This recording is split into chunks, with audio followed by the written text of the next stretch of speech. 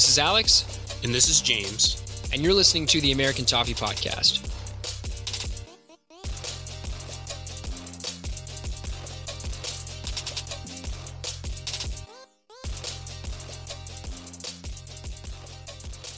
Welcome, Blues, to our Spurs post-match game. Spurs 6, Everton 2. All in all, probably the worst performance we've seen this season, maybe in a few seasons. Alex, your initial reaction to that horror show? Well, you say probably our worst performance this season. I don't know, James. Were there any others that could rival this? No. It was our worst game of the season. I only say that because, losing home to West Ham 3-1, it was bad. Just that, Spurs are objectively far, far better than West Ham, so it's still terrible, awful. Still our worst performance of the season, so yeah, I'll say it definitively. To be completely honest, I'm at my parents' house for Christmas. I turned it off at 70 minutes. Get on Twitter, I see that thousands of fans are apparently leaving Goodison Park. I'd like it on record that I've literally never turned off a match before, ever. I watched both defeats when we shipped 5 goals last season.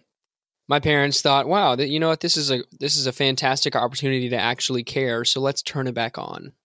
I was forced to watch the last 10 minutes of the match, and I'm just kind of in the worst mood possible, to be honest. I'm not even to go through and try to dissect, why we played as bad as we did. There are definitely some main points, but at the end of the day, we have 3 days, less than 3 days technically, until we play again against Burnley. Yeah, look, this sucks. This is objectively awful, terrible. This is unfortunately something that's happened far too often as an Everton fan, but I don't want to get carried away with the results of one game, because I still think, looking back, the last several games have been an absolutely murderous run of fixtures for us, matchup-wise. And now we look forward to the Christmas fixtures where we have winnable games coming quickly. Unfortunately, it looks like Andre Gomez went down, and who knows what happened with that. Hopefully that's not long-term, because that would be just, salt in the wound, a lot of salt, a truckload of salt dumped into the wound if he's out, because he's our best player probably. It was really, Spurs are a great team. Harry Kane played very well. Heung-Son Min, very good. But the mistake from Pickford for the second goal, I don't know. I think it lies with Pickford. Of course, with the high line we're playing, he's been tasked with being aggressive coming off his line, but his judgment on that was just absolutely horrible, because Zuma, on the replay, Zuma has it lined up for an easy header or at least a back pass to him, and yet he comes out of the box and kind of freezes. Zuma runs into him, and then it's just awful. And it's crazy because it started so positively where Spurs were coming at us, but then we managed to get one. Finally, Theo Walcott woke up, decided he wanted to finish a goal. And 1-0 up, we're okay, finally we get out on the front foot against one of these top teams. Let's get going and kick on. And then within 10 minutes, we were down again. Right. I was so excited. You have no idea. I was jumping around the living room, right? And then 2 minutes later, Calvert-Lewin scores a second. And I'm I cannot believe my eyes. We're up 2-0 within the first 25 minutes of the match against Spurs, right? Merry Christmas to me. You find out that the second goal was disallowed because allegedly Calvert-Lewin kind of pushed off the tiniest bit, and then Sanchez decided to make a meal of it, which is ridiculous, right? It's ridiculous. Even the commentators, after essentially just close to worshiping Spurs for the first 25 minutes of the match, even said themselves that it should have been an allowed goal. Next thing you know, turns around, a horrid mistake makes it 1-1. A couple minutes later, it's 2-1, and you just knew that it felt over at that point. Once we went down 2-1, it was over. You can't just have that high of going up and then immediately turn it around into 2-1 down and expect anything good to happen. And it just the signs of capitulation that have been a mainstay of this team in the last few seasons, despite the fact we have a lot of new players in, reared their ugly head. And once it was 3-1 at half, it was we can't concede before the half. We can't go 3-1. If we keep it 2-1, we're still in it. But then it was 3-1, then it was 4-1, and it just all happened so fast. It was like the tactic setup, what Silva was trying to do, like playing the high line. It seemed like we were playing a much higher line than we've played against the top sides so far this season, and I think we were absolutely exposed on multiple different occasions. Right, spot on. It comes to three main things in my opinion. First one, we had no defensive midfielder. I understand why he would have been reluctant to start Schneiderlin over Tom Davies, just in general, because he hasn't even been in the squad. And to be fair, when he came on, he didn't look that great at all. But you then task someone like Gomez or Tom, who never have to play this way, of tracking late runs into the box or just tracking an attacker in general, where in our system, they're not usually required to do that. They're both box to box. They sit a little higher even when the opposition have the ball so that they can transition play into a counterattack. And so first downfall was 100% the fact that we didn't have a defensive midfielder. Second downfall, I think, was exactly what you said. It comes down to playing that high line because we got roasted, I think, 3 times, like directly to goals 3 times. And we saw this just the other day when they played and beat Arsenal. It was ball over the top after ball over the top, Son in behind, Lucas Moura in behind, and you knew it was going to happen. And then our third and final downfall was the fact that we just essentially gave up very quickly. It's hard not to give up when you go down that quickly. Like, that just, all the build up to the game, we're hoping we can play level with them. And we show that we, for the first 10 minutes, showed that we could, give them a game, but then it all just fell to pieces. I thought the defense was really poor, and I think Ghana being out does have a lot to do with that. A straight swap for Ghana and Tom Davies, it's very clear, like the discrepancy or the deficiencies of Tom Davies. I thought he had an absolutely atrocious game today, and I like Tom Davies. Fans are, everyone's so quick to turn on the players. I just don't think he's ready. He's not ready for that sort of game, having been out of the side for so long. That much is clear. And I don't know. It's shocking. And we were talking, we got Calvert-Lewin up top. I predicted Kurt Zouma to come back in the middle. But their pace, and we weren't even giving it a go. Like, we weren't winning the 50-50s.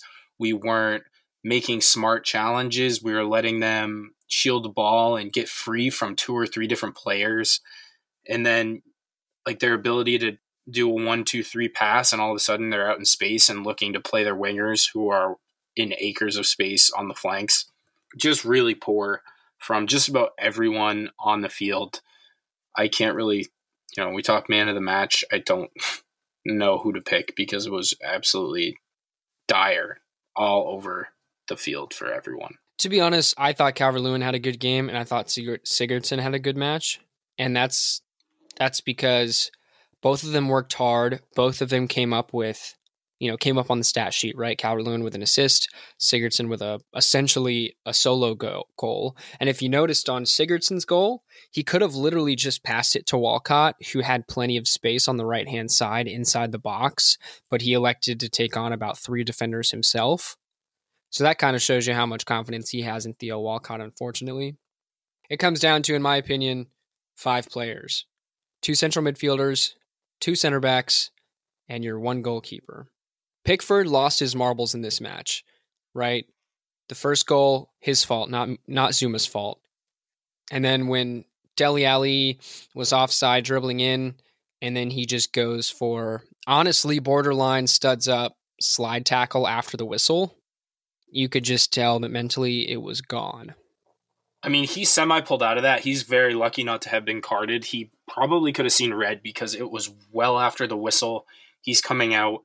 He knows that the play's dead, and yet he still decides to go in rashly. Clearly, he was very frustrated with the first half performance and his mistakes. And yeah, if anything, this is just a testament to how mentally weak we are as a side, and the weakest we've looked at any point this season. There's very little to take in the form of positives. Like you said, I did think Gylfi Sigurdsson had an alright game, all things considered. I think he deserves credit for working until the final whistle. He was working hard. He was pressing. even though everyone looked kind of dead. Morgan Schneiderlin coming on for Andre Gomez. Yeah, at that point, that was like, I almost turned the game off. I didn't, but I don't want to ever see Morgan Schneiderlin play for us again that much. I'm going to go straight up and say that he doesn't ever want to play the ball forward. He doesn't look to do anything inventive or creative with the ball. He will get it and try to pass it 5 yards left or right, or he'll play a back pass. A lot of that comes from, at that point, we're kind of playing very scared because we've been exposed so many times. We didn't want to get burned again. And so the aggression and the kind of cutting edge that we needed at any point to get back in the game was never really there. Okay, James. So what did you think about the referee's performance today? It was shocking. It was shocking on the Calvert-Lewin push, quote unquote push. Didn't think it was a push. Like you said, defender made a meal out of it. It was he rose above. I mean, he does get a hand on his back, but like he was in great position to finish and the other player wasn't. And I think he just sort of flopped and tried to get the call. And then there were numerous offside calls that should have gone our way, fouls, a really bad performance from the referee. It kind of is masked from the fact that, we can't really blame the referee for this in any way. A lot of it was self-inflicted. And then some of it comes from Spurs' quality and their confidence in their side. And, they're third place for a reason. They're now 2 or 3 points off Man City. So a really good side, really settled. And we just don't look that at the moment. It's been a really tough run of fixtures. I'm hoping that coming up, we have some very winnable games. We can sort of right the ship and get things back on track. It's going to be one that the players need to forget about very, very quickly, while also learning from the mistakes. But you can't let the momentum, it's still like we're still suffering from the 96th minute defeat at versus Liverpool at Anfield. And we just have to kind of forget about it and move on and remember the way that we've been playing for most of the season, which is very positive, never looking to be completely outclassed. And I just want to forget about this as quickly as possible and never talk about it ever again, frankly. I feel bad for our listeners that downloaded this episode and then have to hear us rant about it because it's just going to bring up more unpleasant thoughts. Yeah, but really, like, we really just have to forget about it. We can't dwell on this. And, the calls are coming, Silva out. This player is never going to play for us again. This player's not good enough. And I know I said that about Schneiderlin, but there is a lot of good that we've seen so far this season. Unfortunately, we didn't see any of it today. And so if we can come up against Burnley in a few days and right the ship, we need stability. And so we can't afford to be throwing everything to the wind when we go on a slightly terrible run. Like, we could be looking at a long rest of the season here. It's very possible. But it's still the first season in a multi-season project. And no matter how many times we say it, it's hard for people to be patient, but that's what's required right now. We need to be patient. Take the good with the bad. Hopefully things can turn around. Well, you definitely were able to try to spin that into a positive. We have Burnley, Brighton, Leicester, Bournemouth, Southampton, Huddersfield. I'm just scrolling. All should be essentially 3 points, but we can tell that based off of our last 2 games, they were supposed to be winning games, right? Was Newcastle and Watford. Then it may be a little naive to say that. We were sitting in 6th place a couple weeks ago. Now we sit in 11th with a newly negative goal differential. We have 3 days, less than 3 days, to rest up, essentially, as you said, clear our memory, and go for 3 points against Burnley, who have been positively awful. Now, Burnley are going to play exactly as Newcastle. They're going to probably play 5 at the back, sit back, and force us to break them down. The question is going to be, do we have enough confidence to do so? I certainly hope so. I think we need to be very careful with how we attack. I think our downfall against teams like Newcastle, even going back to like West Ham, teams that want to sit back and defend for 90 minutes, but then we sort of forget that, oh yeah, they actually can attack. And so we get, 11 men forward within 30 yards of the goal. and then we're very vulnerable on the counterattack.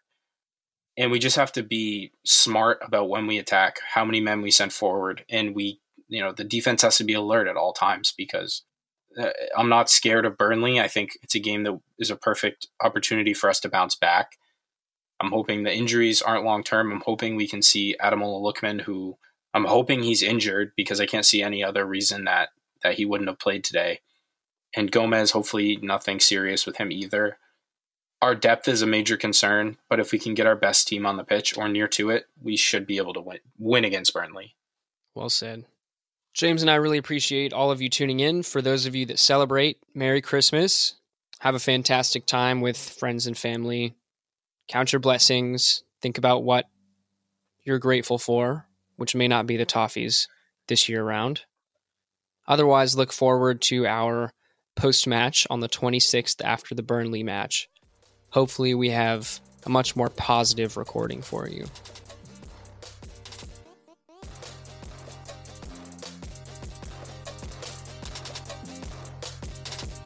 Thanks for tuning in to the American Toffee Podcast. Be sure to follow us on Twitter at USA Toffee Pod to stay up to date on the latest episode releases and Everton news. And we'll see you guys next time.